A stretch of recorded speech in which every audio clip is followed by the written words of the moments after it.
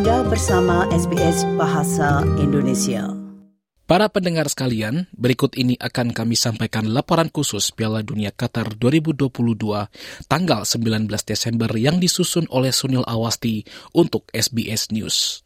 Hampir 1 bulan berlalu dan 63 pertandingan sudah dimainkan. Kini 2 tim tersisa bertemu di partai pamungkas untuk memperebutkan supremasi juara dunia.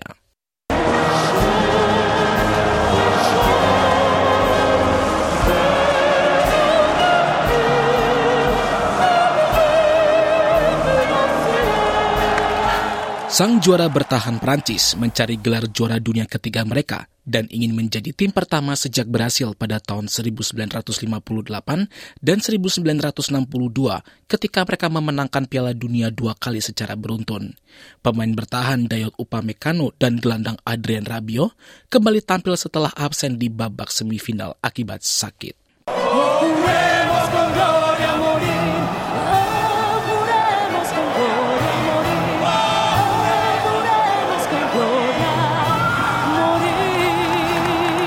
Di sisi lainnya, Argentina juga mengincar gelar juara dunia ketiga mereka.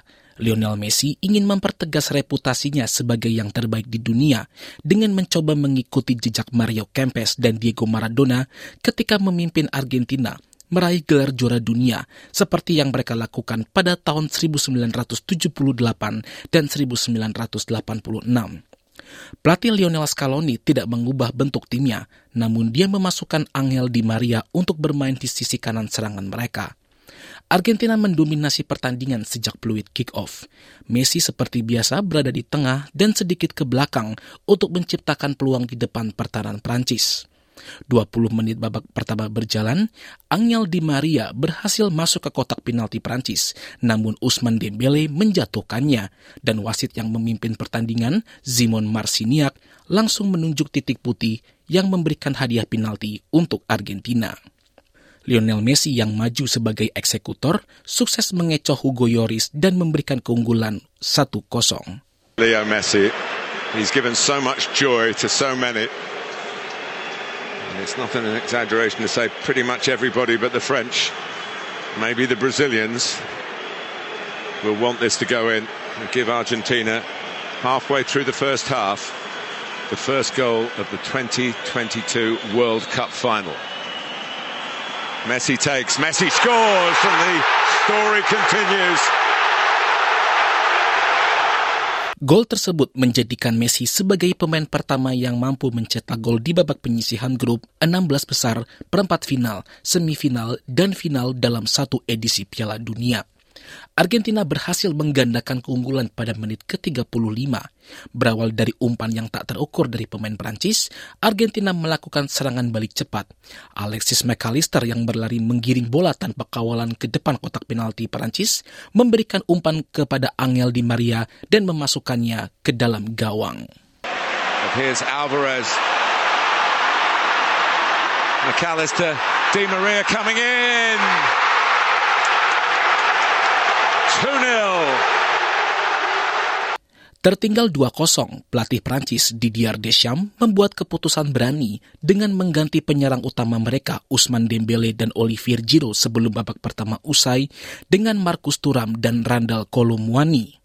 Di babak kedua, Argentina seperti berada di atas angin. Namun pada serangan balik cepat di menit ke-79, Randal Kolo Muani dilanggar di area kotak penalti oleh Nicolas Otamendi dan Prancis mendapatkan hadiah penalti. Kylian Mbappe yang menggambar tendangan tidak membuang kesempatan berharga untuk memperkecil skor menjadi 2-1. Namun Argentina seakan mulai mendapatkan mimpi buruk. 1 menit setelah penalti Prancis, Kylian Mbappe kembali menjebol gawang Emiliano Martinez setelah menerima umpan dari Marcus Thuram. Skor imbang 2-2. Coman. Rabiot. And Mbappe. There he is. What a comeback by France. The comeback led by Kylian Mbappe. Prancis mulai mendominasi permainan di sisa laga, namun sampai akhir laga tidak ada gol yang tercipta dan pertandingan harus dilanjutkan ke babak perpanjangan waktu. Di babak perpanjangan waktu kedua, Argentina kembali unggul melalui Lionel Messi yang mencetak gol keduanya pada partai final. Montiel, it's a nice touch by Martinez. It's in here and it's parried out. It's over the line. Messi's put it in. Argentina believe it's 3-2. But is that going to be confirmed by the official? I think it is. Prancis kembali mencari gol penyeimbang dan kesempatan itu datang 4 menit sebelum perpanjangan waktu usai. Tendangan Kylian Mbappe di dalam kotak penalti membentur tangan dari Gonzalo Montiel sehingga wasit memberikan penalti untuk Prancis. Dan Mbappe yang kembali menjadi eksekutor sukses mencetak hat-trick dan menjaga asa Prancis untuk menjadi juara. Skor 3-3 bertahan hingga akhir perpanjangan waktu, dan siapa yang menjadi juara harus ditentukan melalui adu penalti. Kylian Mbappe dan Lionel Messi sukses menjalankan tugasnya sebagai penendang pertama bagi kedua tim. Nasib buruk datang kepada timnas Prancis setelah Emiliano Martinez berhasil menggagalkan penendang kedua mereka, Kingsley Coman. Here goes Coman, and Martinez makes the save. He's up and punching the air, having dropped down so quickly. He's put Argentina back in the frame. Paulo Dybala yang diturunkan di akhir perpanjangan waktu sukses memberikan keunggulan untuk Argentina. Peluang juara untuk Prancis semakin menipis ketika tendangan Aurelien Tchouaméni sebagai penendang ketiga melebar. Leandro Paredes sebagai penendang ketiga Argentina sukses menjalankan tugasnya, namun Kolo Muani sebagai penendang keempat Prancis juga sukses menjalankan tugasnya. Demi menjaga peluang mereka, penendang kelima Prancis harus sukses menjalankan tugasnya, dan Hugo Lloris harus bisa menggagalkan dua penendang Argentina berikutnya. Akan tetapi, Gonzalo Montiel yang maju sebagai penendang keempat sukses mengecoh Lloris dan mengunci gelar juara untuk Argentina. The history maker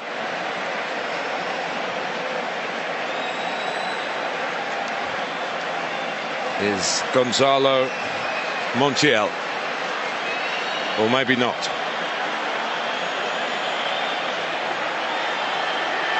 He is. Argentina have won the World Cup. France have lost their title. Lionel Messi has won the World Cup.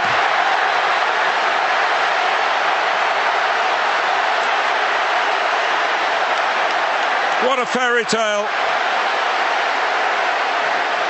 What a final. Luapan kegembiraan terlihat jelas pada para pemain. Setelah menunggu selama 36 tahun, akhirnya mereka sukses mempersembahkan gelar juara dunia ketiga bagi Argentina. Setelah pertandingan, Emiliano Martinez tidak bisa berkata-kata setelah mimpinya menjadi kenyataan. Gracias, fue un partido de sufrir, otra vez lo teníamos controlado. We had to dig in this game. Although everything was under control, they scored twice and made it 2-2. We knew that it was our destiny to suffer. We eventually made it 3-2, but they got another penalty in their favour and find the net. They almost scored twice in extra time. Thankfully, they didn't manage to score again. I did my job. This is what I've always dreamt of. I've never imagined a World Cup final like this one. I have no words. No tengo palabras. Para pemain menyadari perjuangan mereka, bagaimana mereka bisa sampai pada momen terbaik dalam pengalaman mereka berada di pertandingan terhebat di dunia. Bagi beberapa orang, seperti pelatih Argentina Lionel Scaloni, hal tersebut telah menguras banyak energi. Mira, Fede, yo sé que uno siempre dice la familia, pero en mi caso... For one, I'm always thankful for the family support, but in my case, if my father were watching me now, and I think he is, and my mum too, they were the ones giving me the understanding I have. They taught me to never give up and to not be against anyone. They taught me to always look forward. Today, I'm enjoying this, but whenever you don't win, people have to understand we all want to do everything the right way. I was lucky enough to be here and eventually win the final. Otro entrenador siempre quiere hacer las cosas bien. Yo tuve la suerte de que estoy acá y agradezco a todos. Walaupun kalah, Prancis tidak melepaskan gelar juara dunia mereka dengan mudah. Hal itu terlihat ketika mereka mampu menyamakan kedudukan 2 kali sepanjang pertandingan. Kylian Mbappe yang mencetak hat-trick dan meraih penghargaan sepatu emas tampak kecewa karena tidak bisa memenangkan final. Namun tidak ada yang lebih kecewa dari Didier Deschamps. Dia adalah pelatih Prancis 4 tahun lalu ketika meraih gelar juara dunia kedua mereka dan menjadi kapten tim ketika 24 tahun lalu memberikan juara dunia pertama untuk Prancis. Deschamps mengatakan walaupun Prancis bisa menyaingi Argentina, pada akhirnya mereka gagal di final. Non, quand même, non. Il n'y a pas de félicitations. Il faut féliciter l'Argentine pour son titre mondial. No, there's no congratulations in order. You have to congratulate Argentina for its world title. Of course, we can only have regrets because we came from nowhere, and in the 120th minute, we had the opportunity to win a World Cup, and it didn't go our way. So this is what gives us lots of regrets. If we lost the match 2 or 3-0, we wouldn't have anything to say. But here, we started badly, we overcame a mountain, we were at the top, but sadly, we did not remain there, and we had to go down in the end.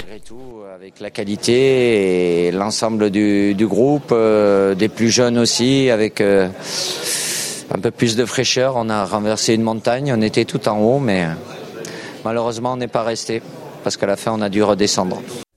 Deschamps bagaimanapun tetap mempercayai para pemain mudanya, dan dia telah mengakui bahwa virus yang melanda kubu Prancis menjelang final mungkin telah merusak peluang tim untuk meraih kembali juara dunia.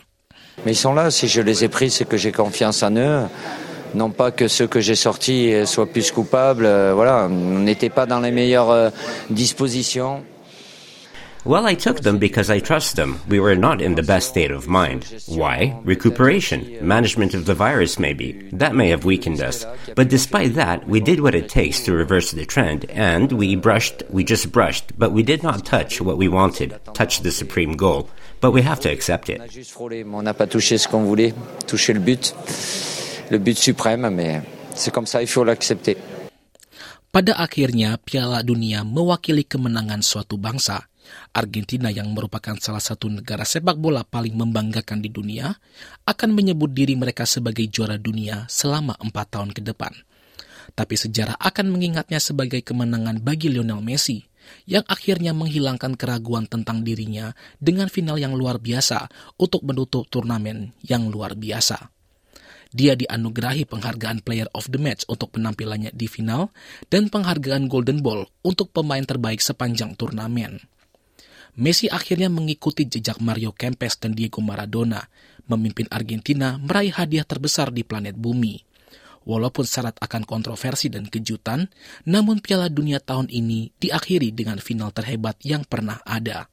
Lionel Messi dan Argentina telah sukses menutup tahun 2022 dengan gelar juara dunia. Demikianlah laporan yang disusun oleh Sunil Awasti untuk SBS News dan dibawakan oleh Dilail Abimanyu untuk SBS Indonesia. Anda ingin mendengar cerita-cerita seperti ini? Dengarkan di Apple Podcast, Google Podcast, Spotify, atau dimanapun Anda mendapatkan podcast Anda.